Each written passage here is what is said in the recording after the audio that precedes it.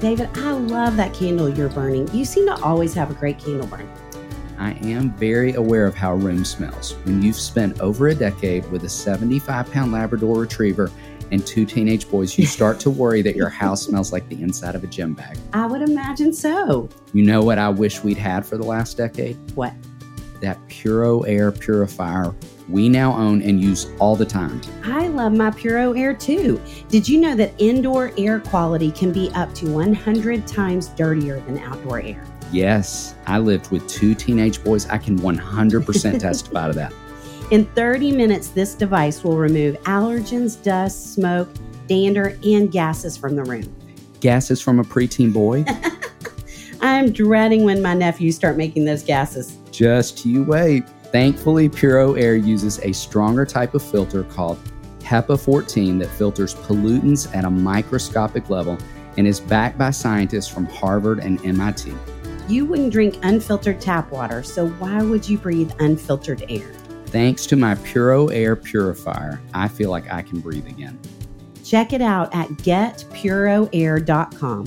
That's GETPUROAIR.com. One more time, getpuroair.com. Check it out now.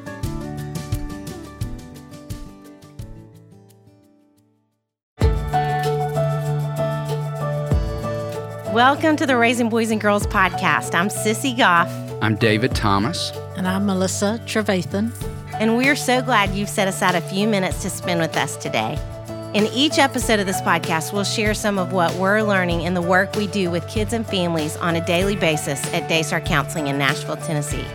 Our goal is to help you care for the kids in your life with a little more understanding, a little more practical help, and a whole lot of hope. So pull up a chair and join us on this journey from our little yellow house to yours.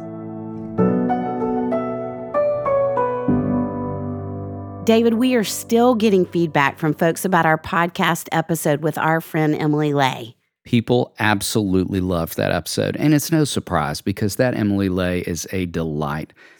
She is so enjoyable, and the work she is doing in this world is so enjoyed by countless folks. Including us. I love my Simplified Planner, and I love telling folks about Emily and introducing them to her products. Not only is Emily the queen of organization with her popular Simplified Planner, she's also the creator of other incredible products to help you simplify your life.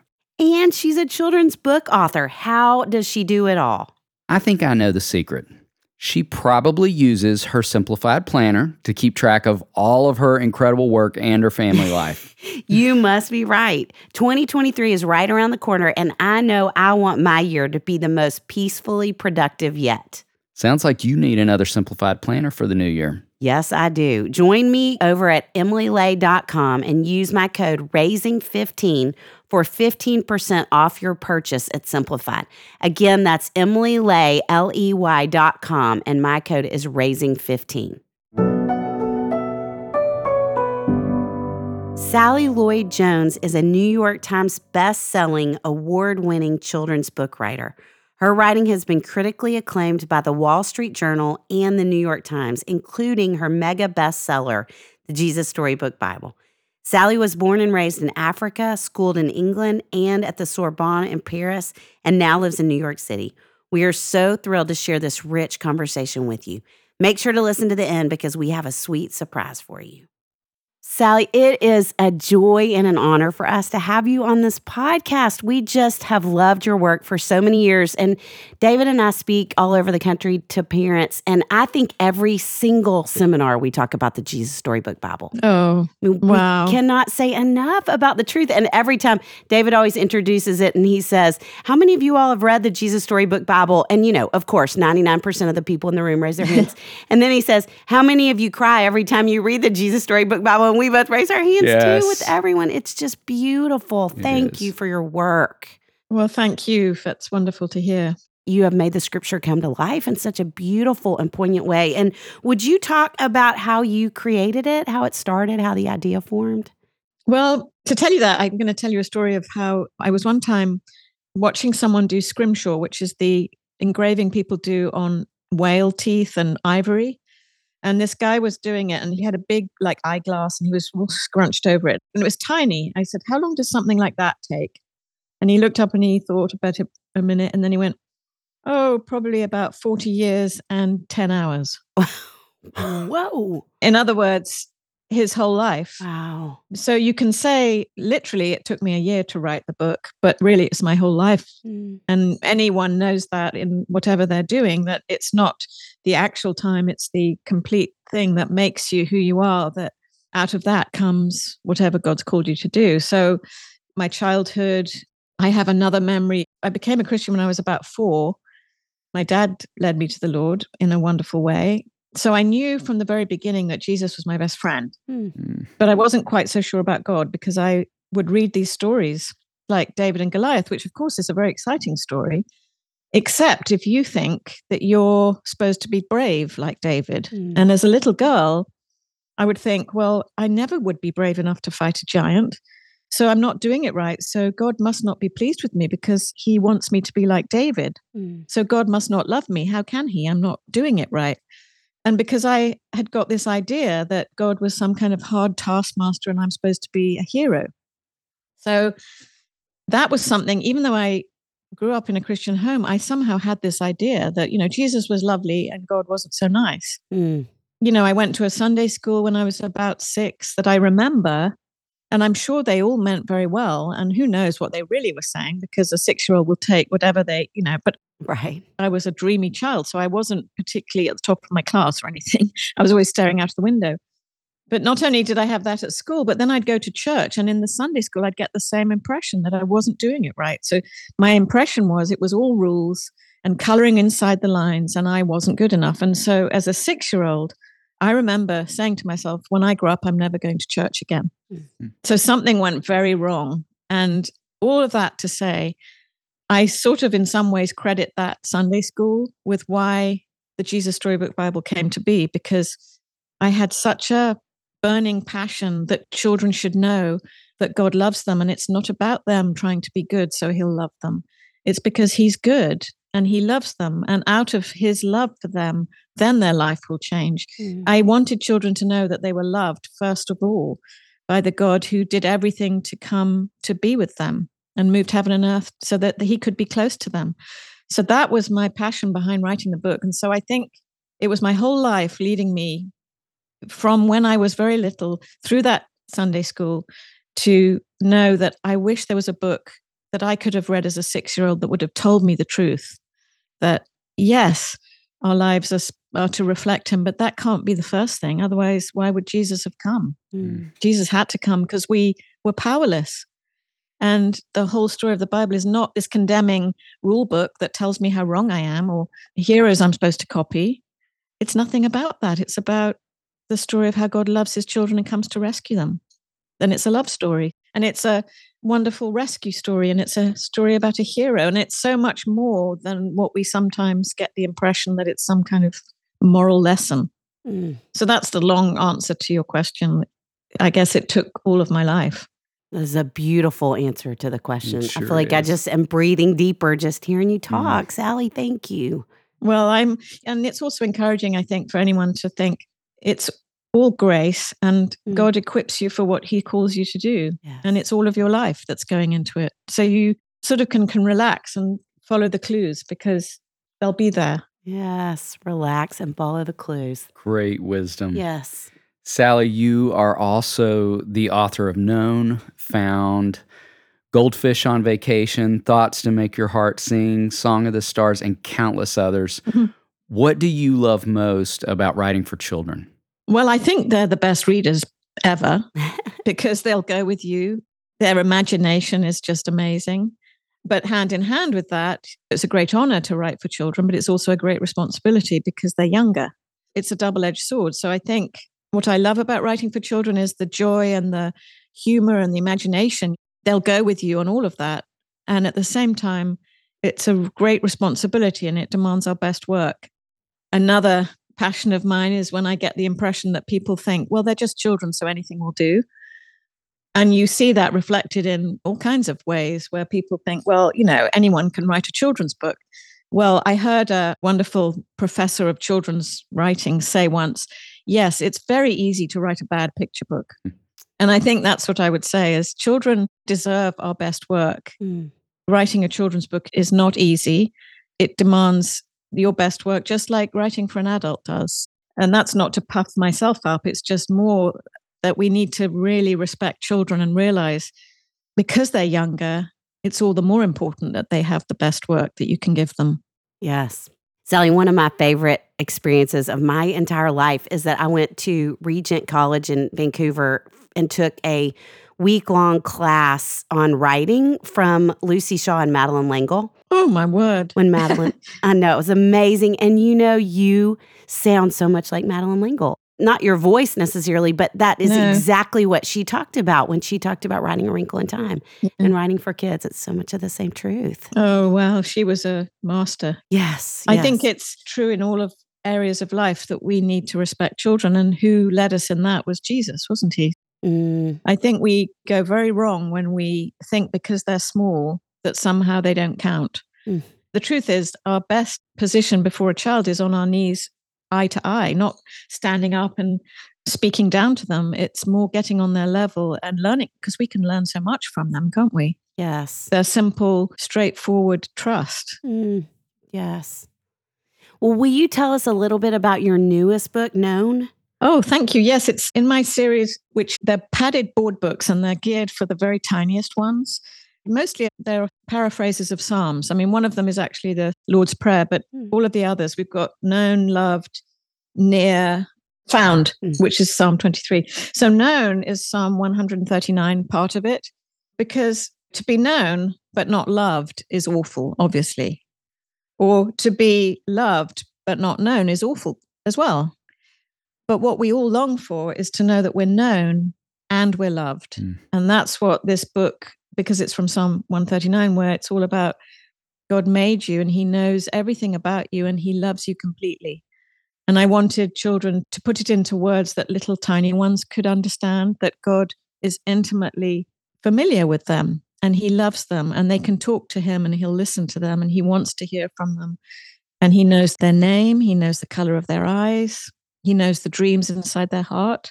He knows everything about them because he made them. So it's really a book of comfort for little tiny ones. And it's got such beautiful illustrations by Jago, who did the Jesus Storybook Bible. Yes. It follows a little boy and his dad through what, to me, I think is New York City, a day in New York City. So it's beautiful. He's done a wonderful job. Well, I have a 8-month-old nephew. I'm going to buy that today for Christmas. So thank you. Oh, thank you. David, have I told you lately how much Henry is loving the Explorer Bible I gave him? Have you been doing some of the online activities with the QR codes we love? Yes, he loves those interactive activities, and they turn our reading into an experience. I was talking with a little guy the other day about using his big words dictionary to look up the big words he finds in the Bible. What a great idea. I love it when kids get invested in Bible study, even if it's through something as simple as looking up big words. And that's what's so great about the Explorer Bible for Kids. It has so many helpful tools baked right there in the Bible. Fun facts and explanations of big concepts. It's the perfect first full-text Bible when kids are ready to graduate out of their storybook Bibles. And did you know that Henry said he's already ready to graduate out of picture Bibles at the age of 4? So even before they move on from their storybook Bibles too, like Henry, he already loves the Explorer Bible for Kids, and it's a Bible he can grow into in the years to come. I love that. That's why the Explorer Bible makes the perfect gift for a child's dedication or baptism or birthday. And actually, the new year is around the corner, the perfect time to start a new family Bible reading practice. That's such a great idea. All you have to do is go to lifeway.com and choose from many fun editions of the Explorer Bible. Make sure to use our special code RBG to get 50% off. Buy your Explorer Bible for Kids today at lifeway.com and use code RBG to get 50% off. Sally, when you think about all of your work, what do you hope children and adults will gain from your writing? Well, I've thought about that a lot because you kind of have to keep that in mind, don't you? A wise mentor of mine said, for when the days are hard, you need to remember what took you into the work. And I would just say one word, joy. That's what I want to bring to children. And if it can bring adults joy as well, that's great. So whether it's joy coming through a very, very ridiculous story about the tiniest king that ever lived, Tiny Cedric, or it's a Bible story. They're all, to me, all part of just telling a good story and bringing joy and laughter. And I think that comes if you tell the truth. Again, if you do your best work, then the joy will come out of it because it's in you. Yes. Hopefully. Yes. And kids sure know when we're telling the truth. They do. That's the other thing, isn't it? They keep us honest. Yes, they certainly do. The other thing I love about children is when you read to them, as you know, if you're boring with your story, they don't mind. They'll just walk away. It's like So that's the other thing I'd say to anyone who wants to write children's books or is writing. It's very important to test it on your audience because they will be very honest with you. Yes. And then you'll know. True. Oh, that's so good. Well, in our podcast, this season is about raising emotionally strong and worry-free kids based on books that David and I have written. And we'd love to hear about a memory or story from your growing up that helped shape you into who you are. That's such a great question. Well, I went to boarding school when I was 8, which is very young, and people are horrified when they hear that. But the school was such a gift to me. And yes, it was hard. But again, in God's scheme of things, that school was where I met the teacher that told me I could write. It was the most wonderful school that celebrated imagination, and it was a perfect school for me. So I can see completely how God's hand was in it. But it was a scary thing for an 8-year-old to be sent away. And my dad gave me Joshua 1:9. And it says, "Have I not commanded you, be strong and courageous. Do not be afraid. Do not be discouraged, for the Lord your God will be with you wherever you go." And the thing I love about that is he took me seriously. He prayed with me, gave me that verse. And as an 8-year-old, I took it seriously. I felt like I was Joshua heading off into the promised land. And I was. In God's scheme of things, a little 8-year-old going to boarding school isn't less important than Joshua. So I think it's one of those things where we must take children seriously. They have deep fears and concerns. And instead of him saying to me, "Now remember to be good," I'm sure he said all that. But if he'd said all of that without the comfort, which is what we tend to do with children, they need our guidance. But in their devotional life, they don't need moral lessons any more than when we sit down to do Bible readings. We don't want to be told what we're supposed to be doing the whole time. We need our eyes lifted up to where our help comes from. We need the center of it to be God's strength. And I think with children, they need comfort. They don't need us telling them what to do the whole time. It shouldn't be moral lessons because that will just end in despair. Wow. So I'm so grateful for that verse, which then became a really strengthening thing to me. So I guess that would be what I would say, is that if we treat children the way we would, what we would want ourselves when we face difficult things, comfort and truth. It is so interesting to hear you say that. You can imagine in this day and time being therapists with kids, we see a lot of anxiety with kids, which is part of why we're wanting to lean into this content. And for you to tell the story, Sally, of being 4 and hearing about David and feeling this pressure that you have to rise up and that's not what you're capable of, to being 8 and being sent off to boarding school and hearing about another verse, another scripture saying, "Be strong and courageous." And the fact that, as you said, it's the love of God that changes us. And whatever your dad did, obviously Jesus was significantly and profoundly at work in your heart to make you feel loved enough to embrace that scripture rather than feeling like you had to rise up into it. It says so much about what we can do to help kids experience God's love and how it does change us. That's so true, because you're right.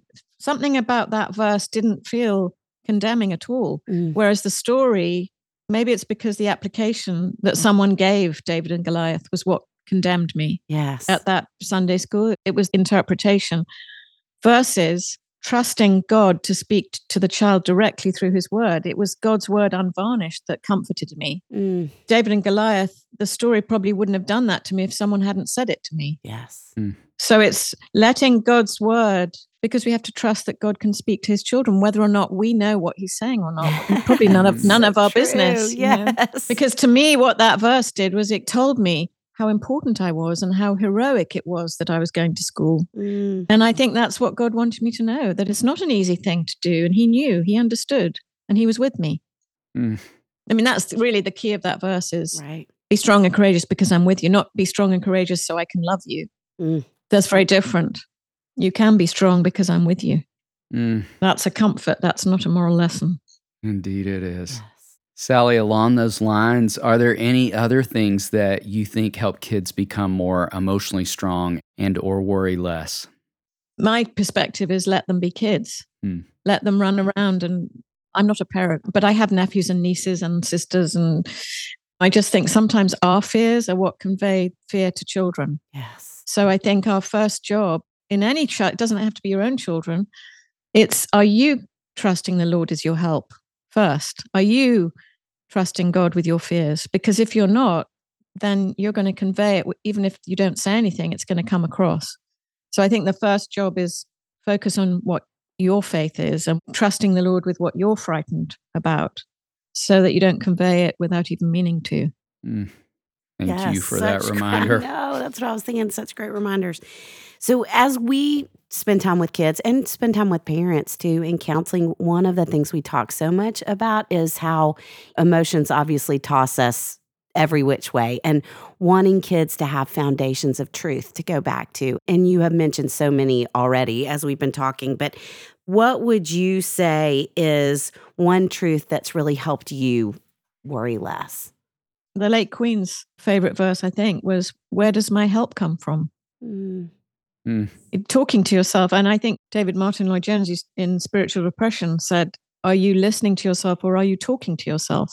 We have to talk to ourselves instead of just listening. Oh, that's so good.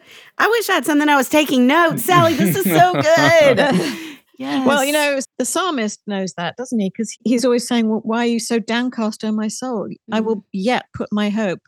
So if we're just listening to ourselves, and science has caught up, hasn't it? It knows that thoughts are going through our heads all the time. And it's what we do with them. If we entertain them, we can go down a rabbit hole. But if we take our thoughts in hand and remind myself, where does my help come from? Does it come from me having everything together? Does it come from my wallet? Does it come from me writing another book? Does it come, fill in the blank, whatever your thing is. No, my help comes from the Lord who made heaven and earth. For me, it's just constantly giving over the things that want to make me worried. It's a constant thing, isn't it? We're just sheep, so we never remember. But I like the idea that Martin Lloyd-Jones said, talk to yourself, don't listen to yourself. Me too. We talk often about becoming students of the kids we love and would love to ask you, what is something you've learned from kids in general or a specific child you've had the pleasure of knowing?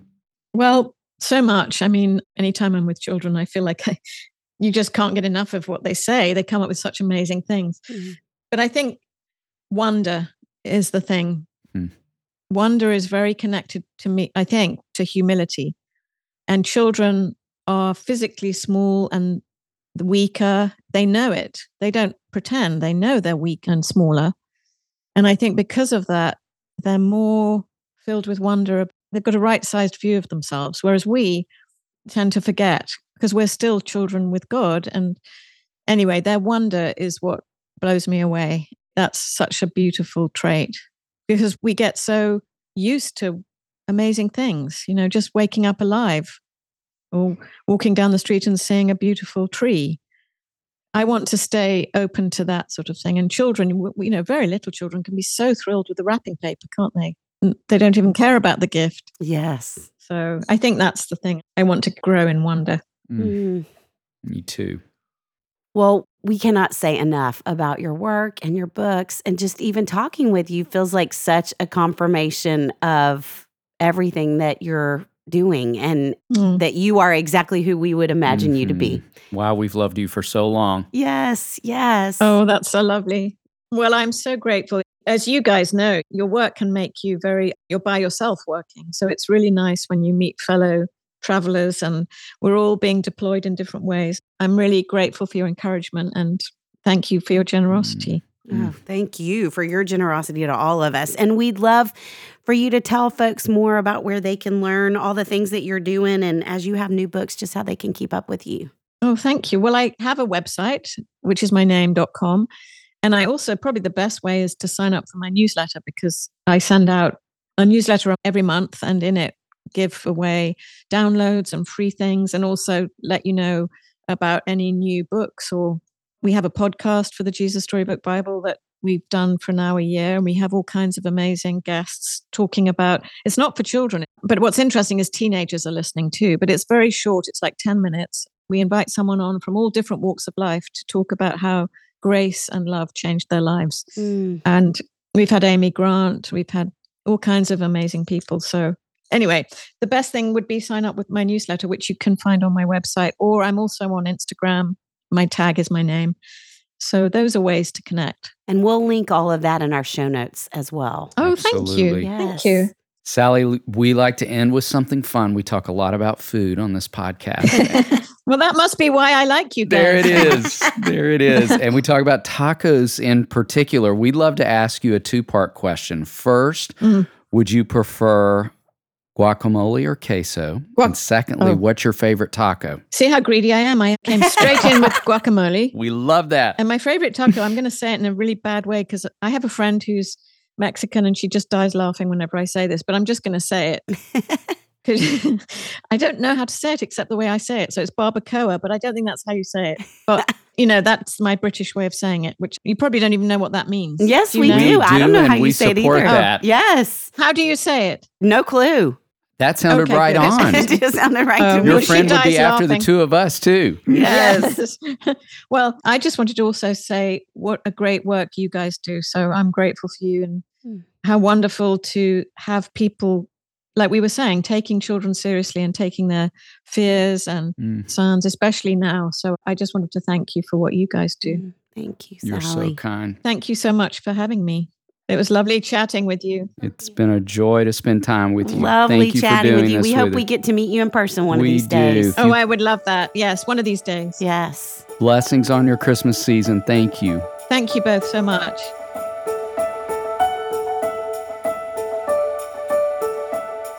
We have a feeling that you are probably like the two of us and wanting to hear her read. And we got up the courage to ask her if she would. And she was so kind and willing to share her lovely voice. And I ended up telling her the story that every Christmas morning we start out as our family by reading The Light of the Whole World before we have breakfast and open gifts together. And so we're going to share that little Christmas surprise with you all right now. Sally and her team were so generous to share this recording of her reading The Light of the Whole World. Merry Christmas. The Light of the Whole World. The story of the shepherds from Luke chapter 2. That same night, in amongst the other stars, suddenly a bright new star appeared. Of all the stars in the dark vaulted heavens, this one shone clearer. It blazed in the night and made the other stars look pale beside it. God put it there when his baby son was born, to be like a spotlight, shining on him, lighting up the darkness, showing people the way to him. You see, God was like a new daddy. He couldn't keep the good news to himself. He'd been waiting all these long years for this moment, and now he wanted to tell everyone. So he pulled out all the stops. He'd sent an angel to tell Mary the good news. He'd put a special star in the sky to show where his boy was. And now he was going to send a big choir of angels to sing his happy song to the world. He's here. He's come. Go and see him, my little boy. Now, where would you send your splendid choir? To a big concert hall, maybe? Or a palace, perhaps? God sent his to a little hillside, outside a little town, in the middle of the night. He sent all those angels to sing for a raggedy old bunch of shepherds watching their sheep outside Bethlehem. In those days, remember, people used to laugh at shepherds and say they were smelly and call them other rude names which I can't possibly mention here. You see, people thought shepherds were nobodies, just scruffy old riffraff. But God must have thought shepherds were very important indeed, because they're the ones he chose to tell the good news to first. That night, some shepherds were out in the open fields, warming themselves by a campfire, when suddenly the sheep darted. They were frightened by something. The olive trees rustled. What was that? A wing beat? They turned around. Standing in front of them was a huge warrior of light, blazing in the darkness. "Don't be afraid of me," the bright shining man said. "I haven't come to hurt you. I've come to bring you happy news for everyone, everywhere. Today, in David's town, in Bethlehem, God's son has been born. You can go and see him. He's sleeping in a manger." Behind the angel, they saw a strange glowing cloud. Except it wasn't a cloud, it was angels, troops and troops of angels, armed with light. And they were singing a beautiful song. "Glory to God be fame and honor and all our hoorays." Then, as quickly as they appeared, the angels left. The shepherds stamped out their fire, left their sheep, raced down the grassy hill, through the gates of Bethlehem, down the narrow cobbled streets, through a courtyard, down some steps, past an inn, round a corner, through a hedge, until at last they reached a tumbled-down stable. They caught their breath. Then quietly, they tiptoed inside. They knelt on the dirt floor. They had heard about this promised child, and now he was here. Heaven's son, the maker of the stars, a baby sleeping in his mother's arms. This baby would be like that bright star shining in the sky that night, a light to light up the whole world, chasing away darkness, helping people to see. And the darker the night got, the brighter the star would shine.